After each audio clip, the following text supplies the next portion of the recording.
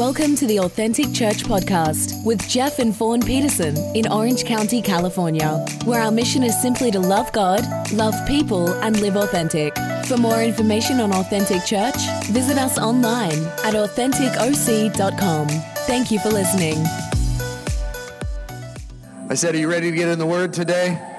Come on, when I go to church, I never come to hear a man speak. I come to hear God speak. Amen? Right? Man's going to let you down. God will never let you down. And our prayer is that every single time that we gather, like Nicole said earlier, our vision is that people would encounter God. I don't know about you, but one encounter with God changed my life, radically transformed me. Going to church didn't change my life. Singing a few songs that felt like karaoke on a Sunday when I was newly saved, that didn't change my life. An encounter with God changed my life. And His Spirit is here, and He wants to speak to us. And so my prayer today is as we go through and we share out of the Scriptures, every time that we gather, that the Lord speaks to your heart and your mind for what He wants to do in you. And when God does that and you have that encounter with Him, life change happens. And today, after service, I'm so excited because we have a young man that the Lord has touched his life. And he approached his parents and said, I want to be baptized. And so this Sunday, immediately following service, we get to baptize Josiah Mendez, part of the family. And I'm just so proud of him. And so we're going to join together as a family. We purposely created space in the service so that we can gather out there as a family and be part of that holy moment. You know, and if you've never been baptized, if you're here today and you've never been baptized, I just want you to know the invitation's open to you as well. We have towels. We have really cool, actually, authentic T-shirts. I personally love. I got like 20 of them in my closet. But we have really cool T-shirts we'll give you. And you can take that home. It's our gift to you. But there's no time like the present. And if you've never been baptized, or maybe you were water baptized when you were younger, but you're feeling a tug on your heart today during the service, the Holy Spirit will tell you. You'll feel nervous. Anytime God moves on you, it's kind of like, I feel suddenly like I want to cinch back. But the call of God's telling you to go forward. And for me, I was sprinkled on my head. I was raised Catholic, Irish Catholic family. My uncle was a priest. My dad was born on St. Patrick's Day. His name is Patrick. Like, that's how Catholic the Peterson family is.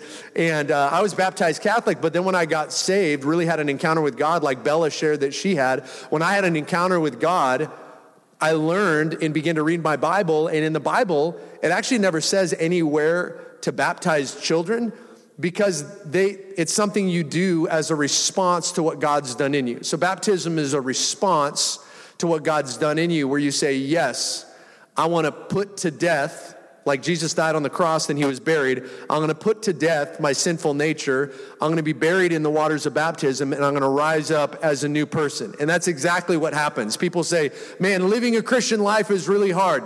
And I would argue it's not hard. It's actually impossible. Like, you cannot do it without God. But with God, all things are possible. And when you're baptized, if you want to go really a deep dive in doctrine, baptism is essentially the seal of the document of the covenant that you've received as sons and daughters of Christ in believing in the Lord Jesus. So if you've not got the seal on that covenant, then your life is still opened up to some things. But when you get that seal on the covenant that God has for you, it's amazing how the Bible starts making better sense. Your prayer life changes, your outlook on life, your relationships change, because you have the view, you have a perspective from heaven. So if you've not been baptized, today is your day. You can be baptized immediately after service. I'm going to pray one more time and we're going to jump into the Word, all right? God, we thank you for your Word. I thank you that it's life and it's light, and we ask you now, speak to us, Lord. Your servants are listening. In Jesus' name, amen. Well, during Christmas time, I don't know about you, but we always recount the Christmas story. And all around the world, there's billions of people that will gather together this week, especially coming up to Christmas Eve and Christmas Day. There are billions of people that will gather together to celebrate the greatest story ever told. And the Bible isn't just some other book. In fact, it's the greatest selling book of all time.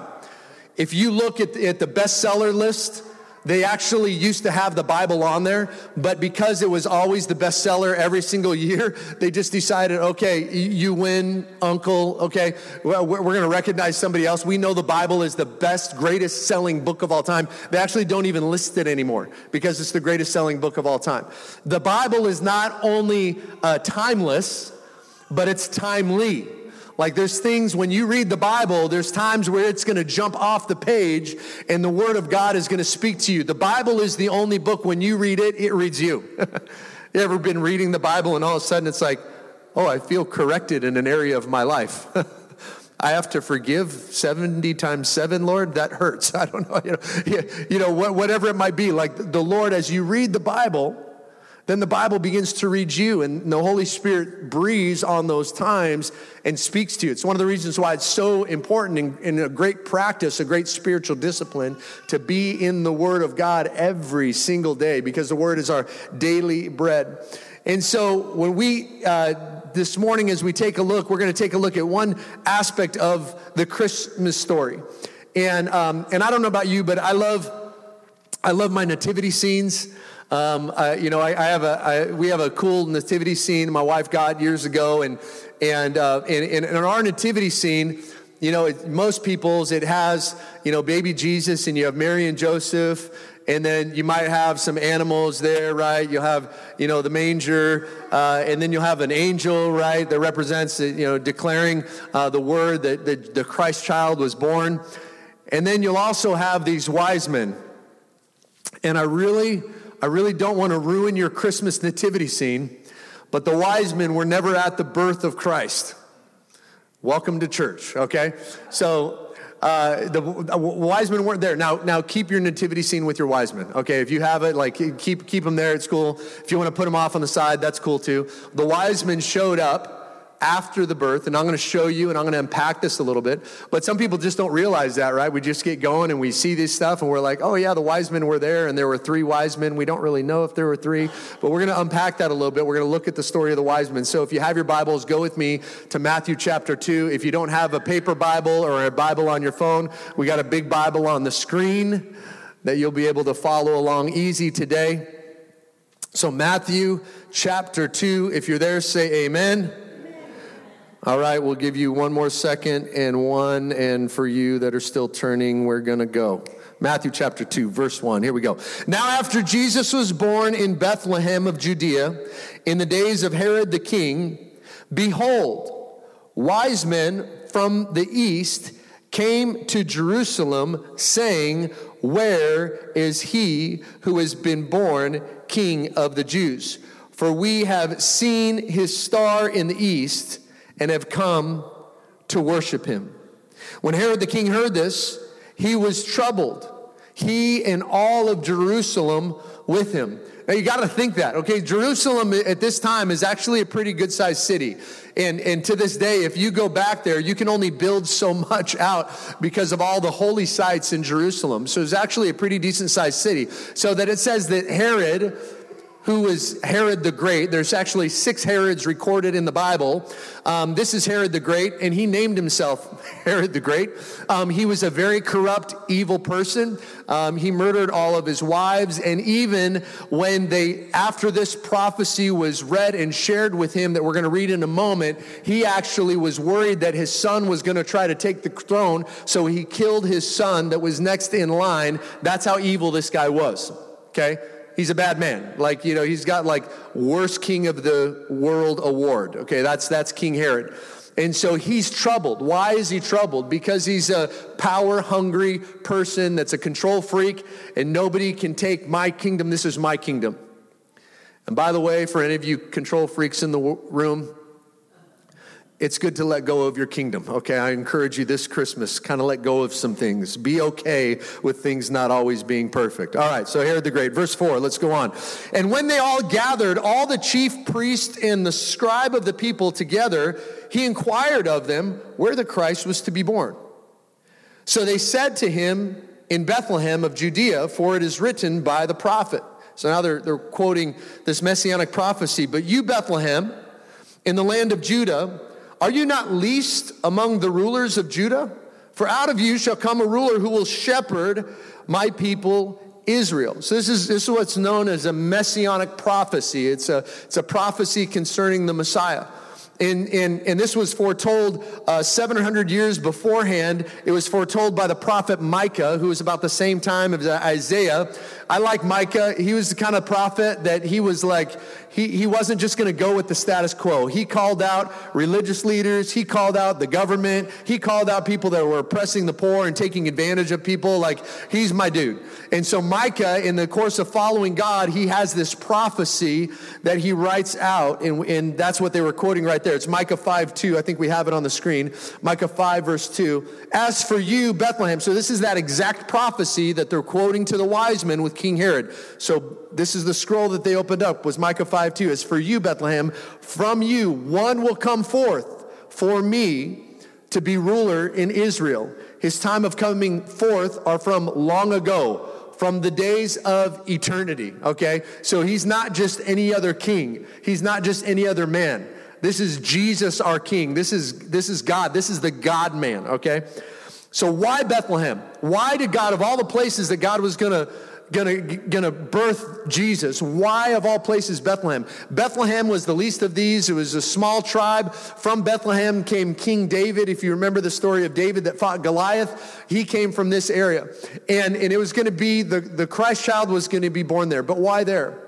And, you know, one of the themes that you see throughout the scriptures is, just like Bethlehem was the least of the cities, a small place, kind of obscure, God loves grabbing the least of these, the untalented, the obscure, and the list goes on, the unqualified, and qualifying them to do something amazing. A friend of mine, Mark Batterson, incredible author, he said these words. He says, if you do the little things now as if they were big things, soon you'll begin experiencing big things in your life as if they were little. If you do little things now as if they were big, in other words, if you're a good steward of all those little things, soon God's going to begin doing big things in your life as if they were little. God loves the little. He loves, don't despise the day of little, small, obscure beginnings. All right, let's go on. Matthew 2, verse 7. Then Herod, when he had secretly called the wise man, he determined from them what time the star appears. So now Herod's got his attention. His antennas are up. He's going, now what's going on? There's a king that's coming that's going to overthrow me. Like, I want to find out who this king is. And he's trying to pretend like, oh, I want to go worship him. He has no desire to go worship him. In verse 8, and he sent them to Bethlehem and said, go and search carefully for the young child. Notice it says young child. We'll come back to this in a second. And when you have found him, bring back word to me that I may come and worship him also. He's a liar. It's like the devil. If the devil is speaking, he's lying, okay? He's lying. Verse 9. When they heard the king, they departed, and behold, the star which they had seen in the east went before them, till it came and stood over where the young child was. Remember that. We're going to come back to this in a second. Verse 10. When they saw the star, they rejoiced with exceedingly great joy. They hadn't even seen Jesus yet. They're just seeing the star over the place where they know inside, we believe he's here. And just with that, these wise men, these wealthy men, kings in their own right, treasuries, these guys are coming and and just with that, like they're giddy, like a kid on Christmas morning. Verse 11. And when they had come into the house, everybody say the house. When they've come into the house, not the stable, they saw the young child with Mary his mother, and they fell down and worshiped him. And when you read that they fell down and worshiped him, like if you really look into the tense of that, and when you go through the Greek and the Hebrew of it, it's like taking a vase and just throwing it on the ground and watching it shatter. Like it was just that they fell down, like almost like violent, like they just threw down themselves and they began to worship. These educated leaders in their own right, kings, wise men, wealthy individuals, threw themselves at a baby with two parents that are poor And they threw themselves down and they just began to worship him.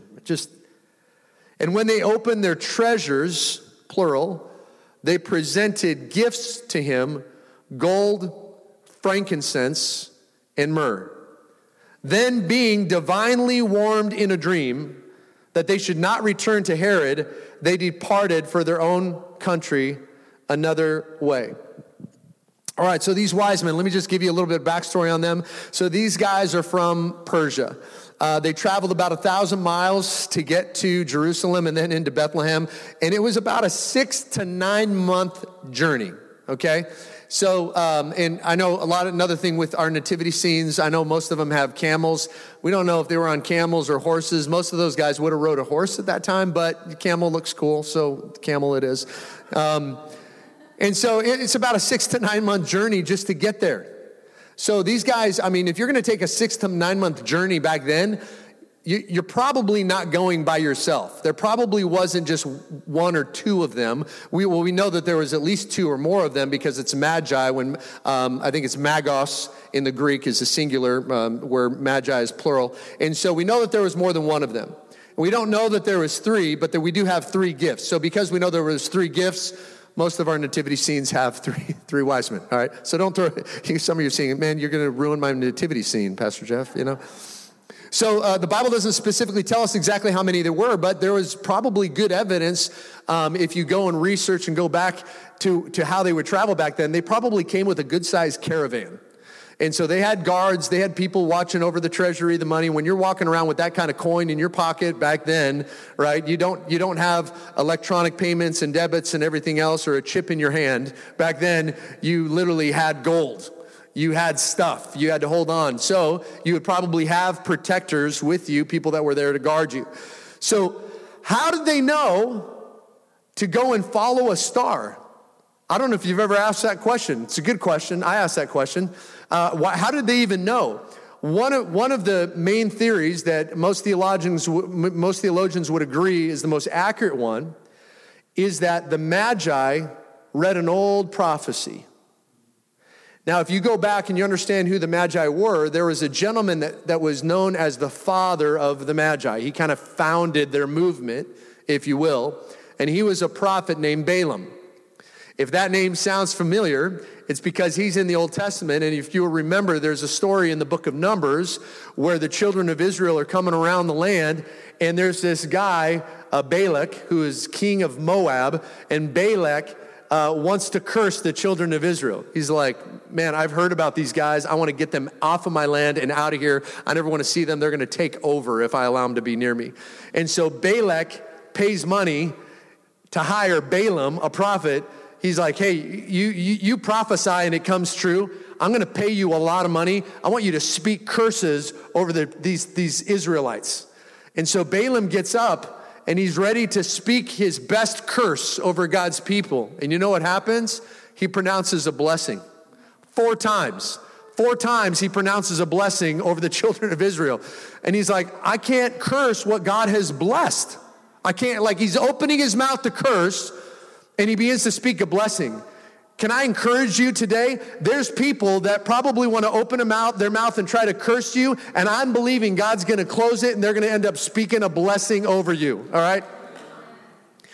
And for all the rest of us, unholy people, there's probably times where you're ready to speak a curse, and God's going to say, shh, shh, and you're going to speak a blessing. Psh, you're going to speak a blessing over that person. So Balaam starts this movement called the Magi, and then you go fast forward now hundreds of years, and here they are. So they knew that there was going to be a star that was going to come up out of Judah that's going to pronounce the birth of the Messiah. So they had something there that led them to even have a desire to go and follow a star in the first place.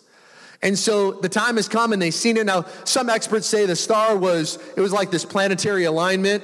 Could be. I mean, God can do whatever he wants to make a star look like a bigger star. Some people say, well, it could have been angels. When the angels pronounced the birth of Jesus and there was a host of angels, that could have looked from far away like a big star. We know that angels in the book of Revelation, the angels are referred to as stars. Jesus is referred to in scriptures as the bright morning star. Whatever, there's a star. But one of the things about the star that we just read is the Magi walk out, and it says the star went and it stood over the house.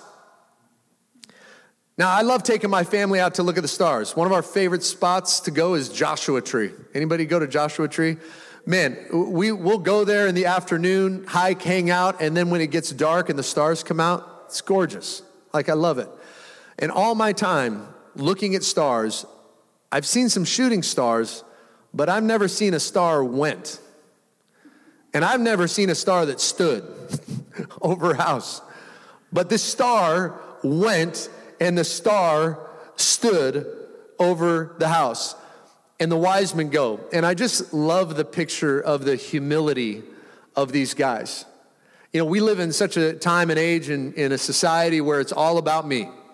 Christmas time, it's all about the stuff we're going to get, the things we're going to buy, the deals we're going to get, right? That's why we're marketed to, like every time that you open your phone, you're marketed to by a drug company, you're marketed to by a car company, you're marketed to by, whatever, right? Entertainment. We're constantly marketed to because the world has been turned into it's all about me. But to the wise man, it was all about Jesus. It was all about what I can give. What can I bring? And if I can be honest with you as a pastor for church, it's not all about us. It's all about him.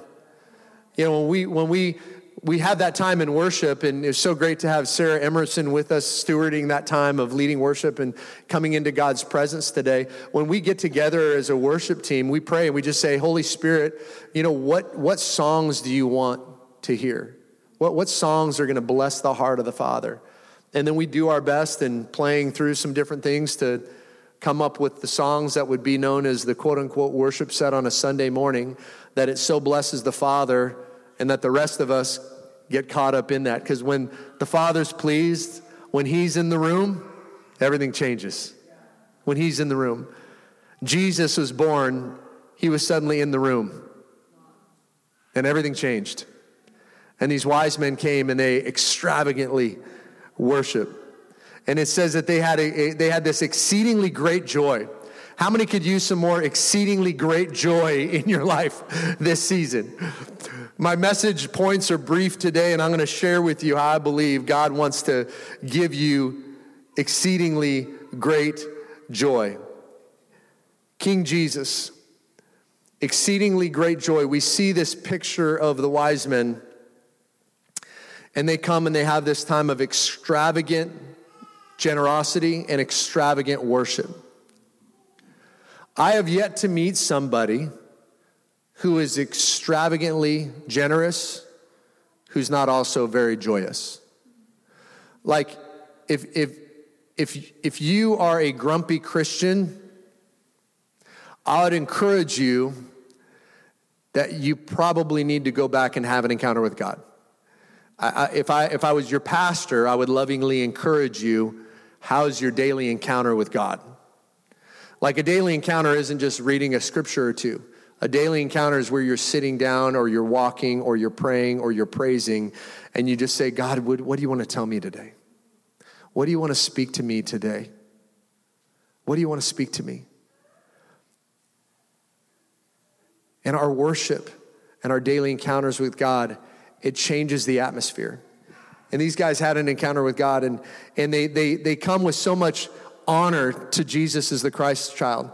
And so for Authentic Church, one of the things that we have is we put together this thing called a culture card. It's just kind of how we do life here at Authentic. Every family's got their own culture. Every family's got their own culture, good or bad. And part of the culture here at Authentic Church is one of the values we have is actually the value of honor. And we would say it this way. We believe honor is heaven's value. And so we say we believe that honor is the gateway that brings heaven to earth. Honoring God and each other, it's not optional. When we live a life of honor, we protect unity and create safe spaces for growth and honesty. Honor. So these wise men come and they're there to honor the Christ child, and in so doing so, they're really honoring Mary and Joseph. That scene is just this beautiful worship moment of extravagant generosity and extravagant worship. And the result was exceedingly great joy. You want to have joy in your life? Be an extravagant giver. Be an extravagant worshiper. Extravagant in worship, extravagant in giving. I made a decision a long time ago in my life when I got saved and met my beautiful wife. We've been married now 20 years and started having babies. And I just made the decision that I was never going to allow my kids to see me get more excited about my football team that I love to watch, the Seahawks, who are having a very terrible year. Flashes of brilliance. Not so much, though. And but I just made a decision. I'm never going to cheer louder for my team and yell at the TV than I'm going to give praise and honor and joy and rejoice in what God has done in my life. And there's something that changes men when we honor God and we praise and we worship. The statistics are so strong that when the men of the house lead, when the men of the house pray, when the men of the house worship, it just sets the tone for not just your house, but the lineage of your family. So the wise men come, they bear a gift to Jesus, gold, frankincense, and myrrh. And I'm going to close with these. So for our family, we only give our kids 3 gifts at Christmas. I know some of you guys are over the top. I know Miss Vicky's in the background, and she is like a walking Target store of presents for everybody that she meets, okay? She's amazing, and she's super generous. For our kids, we give them 3 gifts because baby Jesus got 3 gifts, okay? And so we do gold, frankincense, and myrrh. So the gold gift for our kids, it's like the thing that they really want, right? It's like, whatever that big present is, the Legos, or when they were younger, the bicycle, whatever it is, right? It's like whatever the big gold gift. The frankincense is something that, frankincense is something that you smell. So we call it a sharing gift. So everybody gets to enjoy the sharing gift. So that's like a game or a toy or whatever that we all play with. And then the myrrh gift is the need gift. That's like socks and underwears, man. Like we're going to buy them for you anyway, but we can do this on account of Christmas, saving the budget. So that's what they give. So gold, frankincense, and myrrh. But in the Bible, the gold, frankincense, and myrrh represented something a little bit different. So the first one was gold. Gold represented the royalty of Jesus. Jesus came, they give him gold. You don't give gold to anybody. You give gold to royalty. You would present that as a gift of royalty. The next one was frankincense. Frankincense represented Jesus' divinity, that he wasn't just another man. He wasn't just another baby. He was the God-man. He's the Savior of the world. There's nobody like him. There's nobody that's ever been like him. He is the Son of God. He is God. That represents his divinity. And then myrrh represents Jesus' humanity. Jesus' humanity. And I'm going to have Sarah join me up front and just play something softly in the back. And, we have talked this year, we've talked a lot. One of the series we did, we talked about declarations. And in our humanity, sometimes we forget that we're a spirit, soul, and a body. And I don't know about you, but sometimes my body gets tired. And I need a recharge, right? And so I rest and I recharge. Sometimes my spirit gets a little weary and tired. And I come into an environment like this and I hear all of your voices in worship and prayers and get around some brothers and sisters in Christ and you guys, and we all have our spirits encouraged, and the Lord comes and meets with us and he inhabits the praises of his people, and our spirits get rejuvenated. But you also have a soul. And there's a bit of a tired to the soul that sleep will not cure. And your soul, it's your mind, it's your will, it's your emotions. And one of the best ways to impact the soul is by changing your words. And so we put together this one-page document called the I Am Declarations. And the I am declarations is a bunch of scriptures laid out, but they're written in the first person that you can declare over your life, over your family, over your children, over your job, over your finances. And you begin to declare these things on earth as they are in heaven, and they shall become. Scriptures like you're more than a conqueror. Scriptures like, no, you have the mind of Christ. Somebody said, I feel so confused. And I said, okay, that's you've seen it. You know what that is. I feel a bit of a confusion on this issue. All right, now you're going to pray into it and ask the Lord, what is the word of the Lord for that? And you're going to start to declare, I have the mind of Christ. I have the mind of Christ. Somebody might say, I'm sick in my body. Well, then my scripture for you is, by his stripes you were healed. It says, by his stripes you were healed. It doesn't say, by his stripes you will hopefully one day be healed. It says, by his stripes you were healed. So when Jesus took what he took on the cross, he did it, yes, to redeem you and bring you back to the Father, but to give you healing on earth, to give you life and life abundantly. He wants you to prosper as your soul prospers. He wants to prosper your soul. So we have these declarations, and we have them out there on the Connect table for you. It's kind of a small gift to you that we want to sow into your life. And I would encourage you. I make my kids, we read it on Mondays. That's my day to take the kids to school. And so on Mondays we go, and the last part of our drive, we have copies for everybody in the car, and I pass it around, and I give it to my kids, and we also take a couple of kids. We pick a couple of kids up. I'm carpool dad. And so pick a couple kids up. I said, all right, guys, it's time to declare some things over our lives. And we all go in sync. And I am a mighty man of God, filled with the power of the Holy Spirit. I am more than a conqueror in Christ. I can do all things through Christ who gives me strength, in Jesus' name. And we begin to declare these things over our lives. I'm telling you, you do that with some passion and some gusto in your spirit's going to feel it. That song we sang earlier, where we're talking about like, oh, come on, my soul, come on, lift up your song. There's a lion in you. I'm telling you, you read that with some gusto, you're going to feel like you got a lion inside, and it's ready to roar. And that lion is Jesus, right? Jesus in you, the hope of glory. Christ in you, the hope of glory. And you begin to declare these things over your life. You're going to get out of your prayer closet. You're going to feel 10 feet tall and bulletproof, I'm telling you. So today, that's one of the gifts that we have for you. And if you're here and maybe you're saying, hey, this all sounds great, man, I don't even really know Jesus. I want to have a relationship with him, and I don't have that. I want to experience the power of God. I want to encounter his royalty and his divinity. But man, in my state right now, like I'm going through some stuff. And if you're here and that's you, I just want to encourage you this Christmas, take time to pause. I'm going to lead you in a prayer in a moment. And it's going to help you enter into a relationship with Jesus. The best prayer you can ever pray begins with coming to Jesus and calling him Lord and Savior. And if you confess that he's Lord and Savior, that means you're not. You're not Lord of your life. That means I don't call the shots in my life. It means I don't try to control everything and everyone and every situation. It means that I'm yielding to him. I'm yielding to him as King Jesus, that he is royalty. I'm yielding to him, that he is the Son of God. He is the Savior, that I can't save myself. I'm yielding to him in the fact that he's my healer. What he took on the cross, he did for me and for all of us. And so I don't need to pay the penalty of my sin. You don't need to pay the penalty of your sin. Nobody could ever pay enough penalty of our sins to be able to get into heaven. It's the grace of God. It said that the wise men, it said that they rejoiced with exceedingly great joy. What does it mean to rejoice?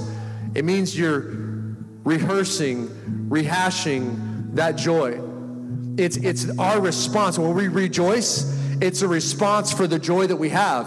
Where do we get joy from? Joy at its root is the grace of God. The grace of God is the unmerited, unearned favor of God. Like, by the grace of God, I'm alive. By the grace of God, I am still walking today. By the grace of God, I have a family today. By the grace of God, I'm a pastor today. By the grace of God. So with that grace, and I recognize that this is not by my own strength. I did not place myself here. I did not keep myself safe through all the car accidents and the crazy stuff I've been through, and you've been through it too. There's no way but by the grace of God. So that grace that you recognize that you've received causes joy to stir up inside of you that results in an outpouring of joy. So we rejoice in the Lord. Why don't we just all stand together this morning? And as we conclude our time together, I just want to ask you all, just pause and reflect on the word today. What is the Holy Spirit saying to you in this message?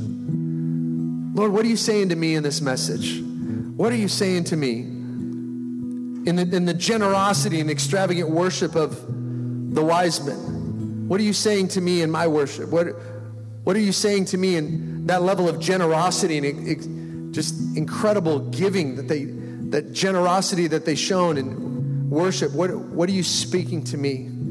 What is my posture to be? Is there someone that needs this hope that I found in Jesus? Is there someone that needs something that I can serve them in or serve them with? What are you saying to me this morning in this message, Lord? And I'm going to lead you in a prayer of salvation now. And if you're here and you've not put your faith in Jesus Christ as your Lord and Savior, it's actually really simple. It's not complicated. It's one of the things I love about God. He's so simple. Faith is actually really simple. It's just recognizing that Jesus is Lord and Savior, and then saying, Lord, I recognize that you're the Christ, that you're the Messiah. Lord, would you just forgive me? Would you forgive me of any sins that I've committed? God, would you just wipe it clean again? Would you just pick me up again? God, would you forgive me? Would you heal me? Would you save me? And so I just encourage you this morning, just pray that, Lord Jesus. Come on, let's just pray together as a church family. Lord Jesus, I need you. I need you. Would you forgive me again this morning? Would you forgive me again? Forgive me from all of my sins. Forgive me for all my sins. I put my trust and my faith in you. I put my trust and my faith in you. You are my Lord and my Savior. You are my Lord and my Savior. And I rejoice. And I rejoice At your love for me. at your love And your grace for me. and your grace. Thank you for forgiving me, God. Thank you for forgiving me. Thank you for washing me white as snow. Thank you for washing me white as snow. I need your help, God. I need your help, God. I pray that you would bless me. Pray you'd bless me. I pray that you'd keep all evil from me. Pray you'd keep all evil from me. And that you would help me May you help me live out my days live out my days in your will for your glory. in your will for your glory. In Jesus' name, In Jesus' name. amen. Amen. Amen. If you prayed that prayer, that's the beginning. That's the first step. And you just prayed the most awesome prayer you could ever pray and coming into the family of God. The next step for you would be to be baptized. And this morning, we're going to have a time of baptism now with Josiah and anybody else that would like to be baptized. Like I said earlier, we have shirts, we have towels, we have all the things that you might need. If you need prayer for anything today that we didn't already pray about or cover, we're going to have some people up front that will hang out today, and we would love to pray with you. If you have a prayer need and you've come to church and you leave and you still haven't received prayer, I just want to encourage you, go back into the church. We all need prayer at different times. Don't be shy about it. Come and just say, hey, can you pray with me about such and such? I really want to see breakthrough in this area. There's something so comforting and so faith-building when we gather together and pray with other believers. Amen? Amen. All right. Well, I just want to pray a blessing over you. If you need to leave today, if you're unable to join us for the baptisms, I know people have lunch and stuff like that. I want to pray a blessing upon you. I want to remind you that on Saturday night, December 24th, Christmas Eve, we'll be gathering here at 4 o'clock. It'll be a 1-hour service. It'll be awesome, family-friendly service. They're going to hear any person you bring, they're going to hear the gospel of Jesus Christ, and that is the most important thing this Christmas season. Amen. Let me pray a blessing over you today. God, I thank you. I thank you for your word that is unchanging. yet it's changing our lives every single day. I thank you that it's timeless and timely. God, I thank you for speaking to us today. God, and I pray, Father, that we would go forth from this place today. And Lord, that you would help us to be like the wise men. Help us to be those extravagant givers, those people that are incredibly generous to those around us, God. Help us, Lord, in that, and help us to be extravagant worshipers. I pray, Holy Spirit, that you would lead us in spirit and in truth in our worship. And I pray the blessing of God in every person here. I pray against all sickness, God, that they would remain healthy through the holidays, through all the gatherings and hanging out. Those that aren't here today because they're home not feeling well, we pray healing in their bodies in the name of Jesus. We rebuke sickness in Jesus' name. God, I thank you for meeting with us today. I pray your blessing over your people in Jesus' name. Amen. Amen. Well, God bless you, Authentic Church. We'll see you Christmas Eve. If you need prayer, go ahead and come up front. If you'd like to be baptized, you can meet me out by the baptismal tank in the courtyard. In just in a couple minutes, we'll have the baptism. God bless you. For more information on Authentic Church, visit us online at AuthenticOC.com.